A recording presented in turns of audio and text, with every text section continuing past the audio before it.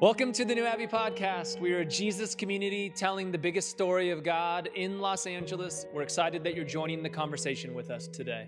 Enjoy. If you find 3 or 4 people around you, and would you answer a light question for Halloween? What are you worried about? Enjoy.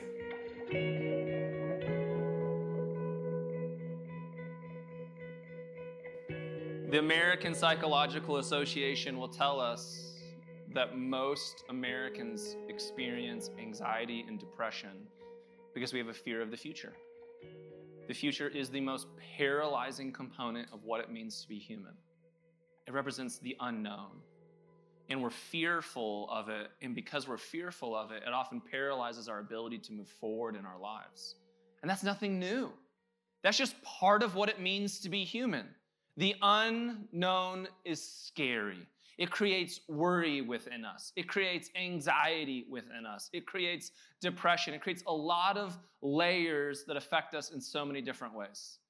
So today we're going to go back to some of the words of Jesus and look about how Jesus talks about worry. I know, an exciting, very hopeful message on a Sunday morning on Halloween. Promise you we're going to go somewhere with it. But in order to do that, we're going to talk about some things.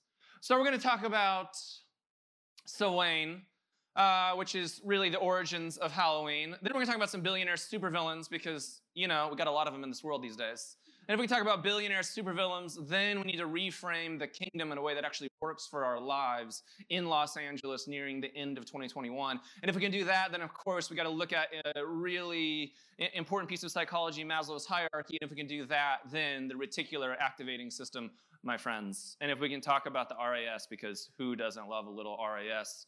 Sorting of information in your amygdala, then we'll talk about some healthy practices. And if we can understand healthy practices in our life, then we're going to talk about some gratitude. And if we can do gratitude, then we can live into mindfulness. And if we can understand mindfulness in the present, I'll talk about that marathon training that's going on, Bob Ross, right? Appreciate that. And then we can talk about a mantra and how we move into the future. And then, of course, to end it on a Halloween day, Spanx, my friends. Yes. I'll clap for myself then, and the crowd got wild. That's so good. In the ancient world, so actually 1,200 years ago, the Christian church took on the celebration and the holiday that we now know as Halloween because they took over a Celtic tradition that was created around harvest to placate the dead spirits that would come back on a certain night. And the Catholic Church did what the Catholic Church did at its best and at its worst throughout the centuries, is we would do something called syncretism, where we would take on the holidays or cultures of other, cultures and we would reframe them so they made sense within Christian tradition. Sometimes the best of Christianity is when we participated in syncretism, because what we would do is that we would welcome other cultures to shape the Christian tradition and the path forward. When the church was often at its worst, we would just completely obliterate those traditions and we would make traditions of our own and not listen to the other cultures that Christianity was participating with. It's a complicated narrative. But 1,200 years ago, just like today, there was an anxiety around the harvest because you had worked so hard all summer long to produce food for your village or for your city or for your family. And what you didn't want was for unseen forces to affect, right, the harvest that you had just created. And then and now, like sometimes I think we're like, oh, we're so smart now. We don't believe in these things. You all still believe. You lose your keys and you do the same thing now. Like, God, what did I do wrong? Why did I lose my keys, right? We're spiritual creatures. We make sense of cause and effect of everything that's going on in planet Earth all of the time. And so 1,200 years ago, there was this need to appease the dead spirits because you were protecting your harvest. So they would have this night, Samhain, right? And on this night is when they would put out treats, or they would put out things for the spirits so that they could appease them so that the spirits wouldn't go affect their harvest, so that their harvest could last the rest of the winter. The point is this, that as human beings, we constantly have worries about the future.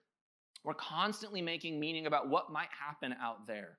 I don't know what's going to happen in the long winter months, but I know that sometimes when winter is coming, right, it can feel terrifying and unknown. I'm not going to know how to navigate it. So as human beings, we want to control in some way the anxiety about the future by creating meaning around the present. This is just what we do. We live in an incredibly anxious world right now. It is terrifying just to be on the news. We are living in an ecological climate disaster. I try not to think about it, and then I have to think about it. Is anybody there sometimes? Because it's real. We know that there are forces impacting our current environment and climate, and as human beings, we have a part to play in that. And then there's times where that's incredibly overwhelming. There's times that I just pretend that's not happening and blast my AC up even more, right? We all live in this complicated cognitive dissonance of just about living on planet Earth in the current moment. And then what I love about I love is a strong word, but what I'm fascinated about living in our current moment with the anxiety that's going on within our planet is that we just have all these billionaires doing wild things. Have you ever looked at these billionaires and thought, you cannot make this up? These people are from a Marvel movie. Here we go. These are supervillains. Yes. And they're trying to get off of the planet, and my anxiety is, they're trying to leave us behind, right? There's all these movies about this kind of stuff. Did anyone see Mark Zuckerberg in his meta release of his video? I'm like, this is not a real human being. He's already downloaded himself to the cloud and he hasn't told us yet, right? And it's incredible. And so we live in this world where there's anxieties, and we live in this world where we're fearful of the future, and we're trying to make meaning of that future, and we put our trust in all kinds of people to shape that future for us, because sometimes in our own present and current reality, it feels overwhelming and that we don't have the power to control, to deal with our life on our own life's terms. And what I love about Jesus is that Jesus is always inviting us back into a process of participation and practice. That for so many of us, the narrative that we were given about Jesus is that Jesus just came to do some magic in the world. He came because we were bad. God was mad at us, so he needed to die, sprinkled fairy dust over us. I know I'm being reductionistic. I'm not trying to be cynical, but really these are some of the narratives that we received, and they've psychologically affected us, right? And then what happens is we're just told if we have enough faith or just believe strong enough or pray hard enough that Jesus is going to fix everything for us. And then you were trying to figure out your purpose. You were wondering, were you enough? You had all of these questions about relationships and why is this thing healthy? But there's still something inside of me that worries that I'm going to be abandoned. And no matter how much we prayed about it or sprinkled magical Jesus dust on it, it wasn't changing within us. Because maybe we've been giving an unhealthy narrative about who Jesus is. Because the narrative that Jesus is trying to provide for us is one of interdependence. One where God has to do God's part because God's God. That's what we call it faith and not certitude or certainty. And then there's another side of the equation, which is us as human beings. What's our part to play in this? How can we practice some things and participate in this reality that Jesus is inviting us into so that we can take control of whatever it is that we can control in our lives? And generally, the only thing that we can control in our lives is our own internal journey.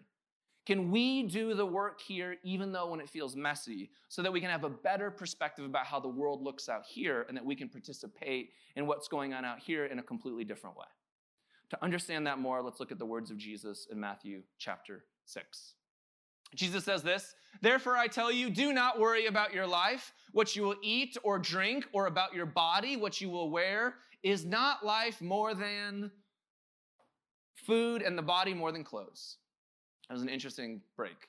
"Look at the birds of the air. They do not sow or reap or store away in barns, and yet your heavenly Father feeds them.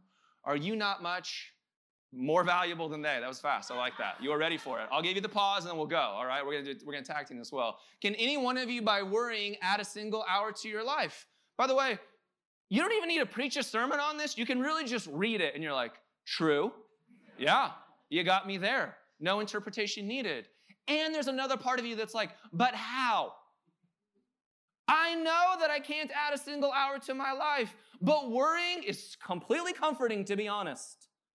Because I don't know how to move forward into purpose. I don't know how to tell myself that I'm enough. I don't know how to navigate these relationships. Maybe I know partly how, but I'm looking for more information. And I think that Jesus invites us into something where we can be honest and say, I don't want to worry. I know what it does to me, and I'm looking for some tools to navigate the journey along the way. Jesus goes on to say, "And why do you worry about clothes, hipsters?" I don't know. That's just random. That has nothing to do with anything. It's not an attack on anybody. You look great. See how the flowers of the field grow. They do not labor or spin. Yet I tell you that not even Solomon in all of his splendor was dressed like one of these.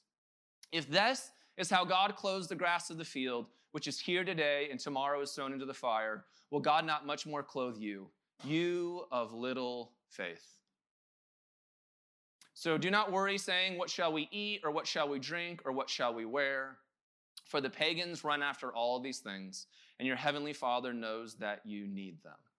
But seek first God's kingdom and God's righteousness, and all these things will be given to you as well.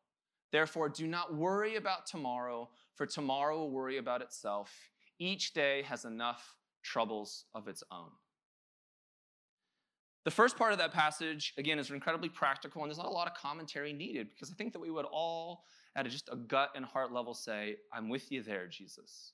Worrying doesn't add a lot to my life, but it feels like there's a lot of things to worry about sometimes. Where Jesus gets practical is he says, but seek first God's kingdom and God's righteousness, and all these things will be given to you. So there's the moment of clarification about how do we navigate the worries of this world, and it feels a little theological in some ways. What is God's kingdom and what is God's righteousness so that these things may be given to me? And the things that are being given to me is freedom over that fear and that anxiety so that I can live practically into this life that I've been given. And for me, this is maybe one of the top components of like theology and reframing and reclaiming and reorienting people in Jesus is this. Jesus came to proclaim the kingdom of God. Many of us in this room were told that Jesus came to die so that God would be happy with you. If you've never heard something like this before, you're like, I feel uncomfortable. Good, we'll do some research together here. The kingdom of Jesus Jesus talks about God's kingdom over 80 times. Jesus never one time tells you that he came to die for you. Isn't that interesting? That we've been given a message that Jesus came to solve a problem, but Jesus comes and he says, no, I've come to give you a greater reality into the goodness of God. Those are two very different things. Richard Rohr says a line that I say all the time at New Abbey is that Jesus didn't come to change God's mind about you. Jesus came to change your mind about God. And what we've done over the years is that we've given a narrative about Jesus that says that Jesus is somehow dealing with the problem that God is angry at you. And that psychologically is damaging. If you had to pay your parent to love you, you wouldn't feel healthy as a human being.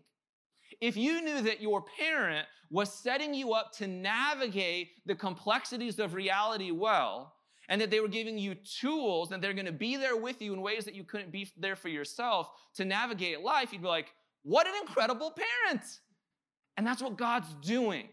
So when we say kingdom, I want you to take the word kingdom and just shift it to reality or perspective. Again, we don't live in kingdoms anymore, but Jesus is offering us a greater reality. In the day that Jesus lived, kingdoms were everything, right? Caesar had a kingdom that was running the world at the time, and that kingdom did not work for everybody. And guess what has not changed? Throughout history, sometimes the kingdoms of this world work better for others than they do for the rest of society. The kingdoms of this world tend to work better for the billionaires. I'm not saying they're evil, bad, malicious, anything like that. Our kingdoms, capitalism is just set up to honor that more than people who are making $15 an hour. We have kingdoms that work in different ways, right, in this world. And Jesus is coming to challenge those kingdoms to say, man, how do we have a different reality for what it means to be human so that you can navigate whatever kingdoms are going on? Because as human beings, one thing is not going to change. You're not going to stop worrying. You're not going to stop having anxiety. So how do we change your reality and your perspective? Because you can't control all the external factors that are going on in the world, but you can control, and really the only thing you can control is you. And then Jesus says, seek first God's kingdom and God's righteousness. The word righteousness feels like really big, right? It feels like very holy. It feels like somebody should be like shouting it from a stage, like righteousness, something like big like that. I got spooked to someone in front. That was good. I got that. Yeah, like heart rate went up. That's nice. Gotcha. Righteousness just means doing right. What I love before Jesus gives this Sermon on the Mount is that Jesus goes about doing right. He goes about healing everyone. So before Jesus gives these words for people to practice into, Jesus makes sure that everyone is healed. Again, what Jesus does is wherever he goes, he makes more things right. If we were to poll society and we said, when you think of followers of Jesus, would you say that wherever they go, they make things more right? What might society say? And for me, that's a challenge. Because it's not like, oh, well, those are them over there. No, we're claiming the same brand. So I can spend my entire life talking about what I'm moving from, or I can live a life that when people think of Jesus, when they think of good news, when they think of the church, they're like, oh, I think it's what that guy's talking about. I think it's what this community of people's talking about. I'm down for that Jesus. I'm down for that Jesus where these people are internally doing their own work, and wherever they go, they make the world more right. I'm down for these people who live into a greater reality and a greater perspective of what it means to be human, that they can handle the complexities and nuances of what it means to be a Homo sapien in 2021 in a place like Los Angeles. That's the people that I'm interested in. I can't name or deconstruct or post enough things on the internet to deal with something over there. All I can do is control myself. All we can do while we show up on a Sunday morning, even on Halloween, dressed like we're dressed today, because we're committed to remembering and reminding ourselves of that greater reality. We, as the body of Christ, have a work to do together. We, as the body of Christ, are going to be about this kingdom, this reality, and this perspective in a different way, because we still believe that this is the most transformational message that the world has ever heard. We have the ability to do right in a different way because the world needs more righteousness. Not some holy, false version of your ability not to sin. That was never helpful for anybody. The world needs more righteousness in your actual capacity to deal with life on life's terms. So if we can reframe kingdom and we can reframe righteousness, then we can get into some practical things to think about how we actually live out this life of Jesus. And with that, let's look to Maslow's hierarchy. Maslow would say this. This is the old school pyramid, and clearly we used a great JPEG image here. Ties are down, people. If you want to see this image get higher quality, you know what to do. That was just a joke, but that's funny, I think. Okay. If it spoke to you, go with it, is all I'm saying. If it spoke to you, go with it. Physiological safety, loving, belonging, and esteem, these four bottom parts of the hierarchy for Maslow are just, this is what you need as a human being if you ever want to have self-actualization. If you don't have a place to sleep, if you're not eating food, if you're not in healthy relationships, it's really hard to be creative. How many of you have been there? It is hard to, I didn't give you a chance to raise your hands. How many of you have been there? Yeah. And you're a creative town. We're in Los Angeles. There's so many people who come to this town with big hopes and big dreams, and we want to be creative, and this is the place where we tell stories for the rest of the world. And then you got here and you're like, holy shit, I have to be a barista, right? I'm not even knocking on that, but it just wasn't what you dreamed. And that there's these functional parts of life that you have to go do before you can create those dreams for the world, or you need to learn to do them at the same time. And it's difficult. And so, the interesting thing that Maslow will talk about is those four bottom parts, we rarely recognize when they're going well, but we always recognize when they're going bad. And that's how the human brain works. When things are going well, we don't think about it. Our brains don't hold on to that information going well. But if any one of those items are missing, we're on the couch and Netflix is going hard for 4 hours, people. Am I right? Yeah. The absence of our basic needs being met really creates a bunch of panic within our souls. It creates panic within our being. We have incredible fears about what the future will look like. And just one of those things can be off. Everything else can be going well, but if one of those things is going off, our brain starts sending sirens out there. And so I think what's interesting from a psychological and neurological perspective is that we just have so much information now that backs up what Jesus is saying. That it's really about our reality. It's about our ability to create our realities and our perspective to do right in the world. The reticular activator system within your brain is the part of your brain that just simply sorts information. And it only sorts information based on what you're telling it. That's all that it does. It doesn't sort information magically. So if you tell your reticular activating system to start looking for Toyota Camrys, it's the only car that you will see on the road.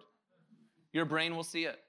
If you tell your reticulating activating system that you are lonely right now, you cannot watch a commercial without being like, they have relationships, right? If you tell your reticular activating system that you are a victim, you will be a victim. Let me clarify that one. There's a difference between being victim and victimhood. Many of you are real victims, and I take that incredibly serious in a community like New Abbey. So let me always pause to say that. I don't ever want to brush over a comment like that. And we will always honestly deal with the healing that needs to take place for real victims and some messed up stuff in our society, whether that's sociological or that's just personal stuff that you've dealt with. Victimhood sometimes is a mindset that has nothing to do with those things. And it's a way that we live into the world and how we operate in a different way. And I think Jesus speaks into that in different ways, that you're getting what you want your reticular activating system to be looking for. And so Jesus is welcoming us into this process of having a different reality and a different perspective about how we see ourselves. And so here's some practical tools that I think will help us along the way as we think about this kingdom of righteousness that we want to live into as we frame that and reclaim that. Man, that was like evangelical right there. That was good. Number one, gratitude. Psychology will tell us gratitude heals our brains. Psychology will tell us that gratitude literally changes the way that we look into the world. When you look back on your past, and instead of looking on all of the past and naming all of the horrible things that happened to you, and you start naming, oh, but you know what? There was a moment where somebody showed up for me. Oh, there was a moment of grace. There was the surprise. I got that job, actually. Oh, that thing actually happened to me. When you start looking back and putting gratitude into your past, it reorients your present and your future. I don't have to convince you of that. Psychology tells us our brain actually rewires when we practice gratitude. There's so many incredible stories out there with this. Harvard did this study where they took 411 people and they had them go practice gratitude with people that they had never said thank you to before in their lives. So they got 411 people in a room. I have no idea why it was that number, but that's what they had. And these people went back in time and wrote a letter to somebody that they had never thanked before being there in their life. And the lasting effects on brain capacity, health, and happiness lasted over 3 months because they changed their brain. They changed their reality. They changed their perspective. Instead of saying, oh man, it always goes wrong for me back there, to say, oh no, not that person. That person was there for me. That person stood up for me. I know, but the church and that person and my family. I know, but there was that person. There was that teacher who said that word. There was that friend that you could have never imagined. There was that message that you got. There was that moment from God where you knew nothing else was there, but that was God's Spirit telling you it's okay. Amen. And amen. And so we go back and we look into these moments in our life and we retrain our reticular activator to be on the search for gratitude. And if we want to change our past, then we're going to reinvent the narratives of our past. And that's how the brain works. We're all just making up stories in here. This is just our movies going on, people. And we get to tell our brain how to filter the information of the past in different ways. That's not to say, hey, we're not going to deal with trauma. That's not to say that we're somehow just going to pray this thing away. That's to say that we're going to take this thing seriously, and we're going to go in there, we're going to use gratitude as a means to reorient how we're actually dealing when living in the future now. And so what would it look like for you to participate in gratitude? Who might you need to say thank you to? They did another study where people were raising money for a foundation. When management came in and thanked all of the people who were raising that money, they raised 50% more money the next week. People just wanted to be told that they were valuable. That when they experienced gratitude from somebody else, gratitude was contagious in their own bones. Isn't that interesting? That when you have gratitude, you give gratitude. When you act like a cynic, you offer cynicism to the rest of the world. Right? We have a choice about what we're putting inside of ourselves and what we give out to other people. If we can practice gratitude and change the reticular activating system and the things that we're sorting in our life, then I think we can also move to a place of mindfulness in the present. And mindfulness is simply our ability to not judge what's happening in the present moment. Your reticular activating system is also just sorting information right now. You're too hot, you're too cold. Why is he saying this? Would he stop already? What's going on in the room? That person looks great over there. Man, that person gave me a weird look today. I'm still thinking about what am I going to wear later? We're sorting endless information all of the time. Our brains are constantly spinning, and most of the time we're reacting to the information that we're giving ourselves. And sometimes an emotion is attached to those thoughts, and then we just let those emotions go other places. We're like, I am so upset right now. What am I upset about? Because we're just feeling things, and then you're not bad, you're not evil, there's nothing wrong with that. It's just who we are as human beings. Mindfulness is this practice where we slow down, meditation or prayer, and we simply just exist. And we start exercising muscles within us, and we just say, oh, I'm here. Like, close your eyes right now, everybody. And breathe in super deep. And exhale. What a gift that your body just breathed for you. Breathe in. And breathe out. Mindfulness just says, oh, I'm here. Someone put a chair here this morning just so I could sit. I don't have to judge that. It's just here. Breathe in. Breathe out. All those things that I'm worried about don't have to exist in this moment. Because right now I'm just here. I'm just breathing. I'm just living. And that's mindfulness. Jesus is always trying to bring us back to that place. He's like, look at the birds. They're not sitting around worried about their 401ks. They're just flying. Look at the flowers of the field. They're incredibly beautiful. What I love is that Jesus turns this on us. And this, again, when you want to know what God's like, look to Jesus. And Jesus says, and aren't you so much more valuable than them? Maybe that's the mindfulness that you just needed to hear today. What if God's just saying to you, I know you're worrying about so much. I know you're so anxious. But you know how much more valuable you are to me than anything else on this entire planet? And you just get to be. You don't have to judge yourself. You don't have to judge all those thoughts. You don't have to attach 1,000 different emotions to it. You just get to be. And we take those opportunities to practice mindfulness because there's going to come a time where you're just in traffic. There's going to come a time where somebody just says something to you that pisses you off. And you have practiced and you have shaped your reticular activator in such a way, you've exercised some muscles in your brain so that you can just experience this present moment in a different way. That we have the right, old school church, and I still love these things where Jesus is like, go into the quiet room and pray. Mindfulness. That's all that it is, right? We like get all weird and like, I don't know, the Bible and deconstructing, but just mindfulness. Jesus is like, and Jesus had to get away after doing all this work. Mindfulness. Who would have thought? You're stressed out. All these people want you to feed them all the time or whatever. They got demons. You're going to deal with it. You're like, I just need some space to myself and God. Mindfulness. And maybe that's what we need. Mindfulness. Oh, I'm just exercising some muscles so that when the chaos of the world comes my way, when everybody else's external realities are coming at me, I can sit internally and say, I'm so grateful to be here. Mindfully speaking, I'm at peace and I know I can handle this because I can handle this. Oh, now there's a different way of being human. And so if we can practice gratitude and if we can live into mindfulness, right, into this moment, then it changes the way that we live into the future.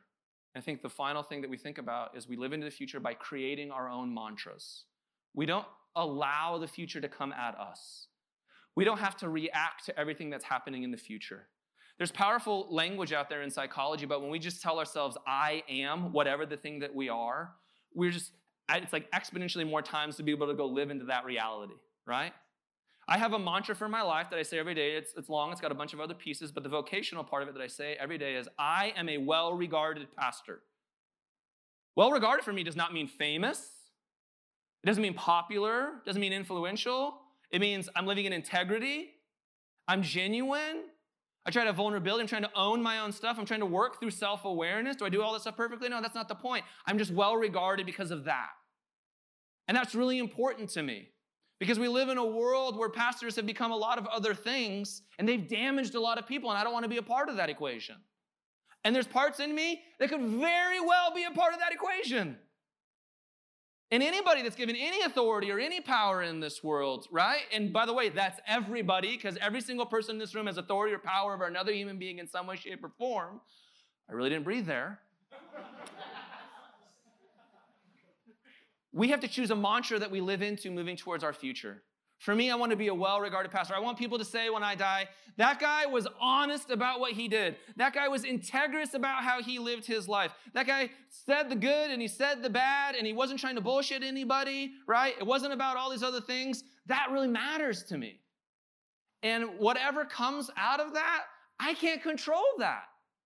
I've never had a growth plan for New Abbey. That's weird and uninteresting.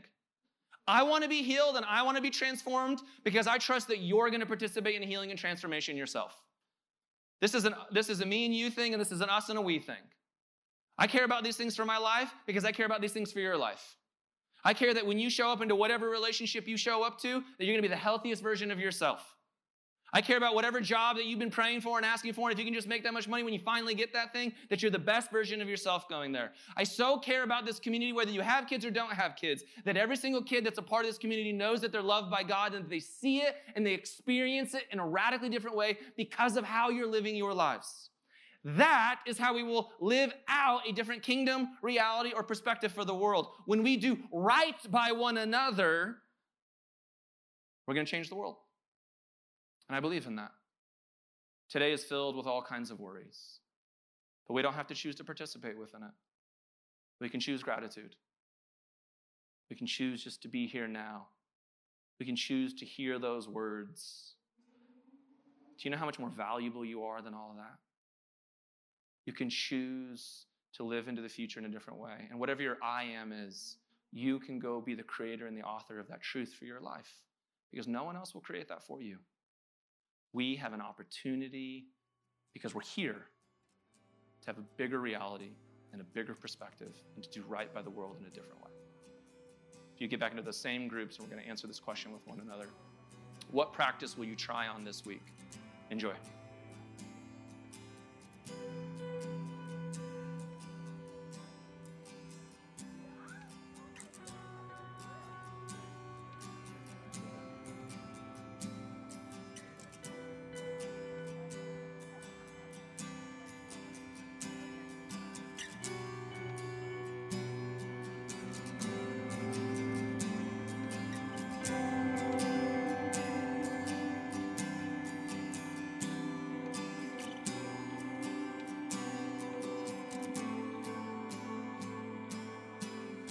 Thanks for listening to the New Abbey podcast. For more information, visit us on the web at www.newabbey.org.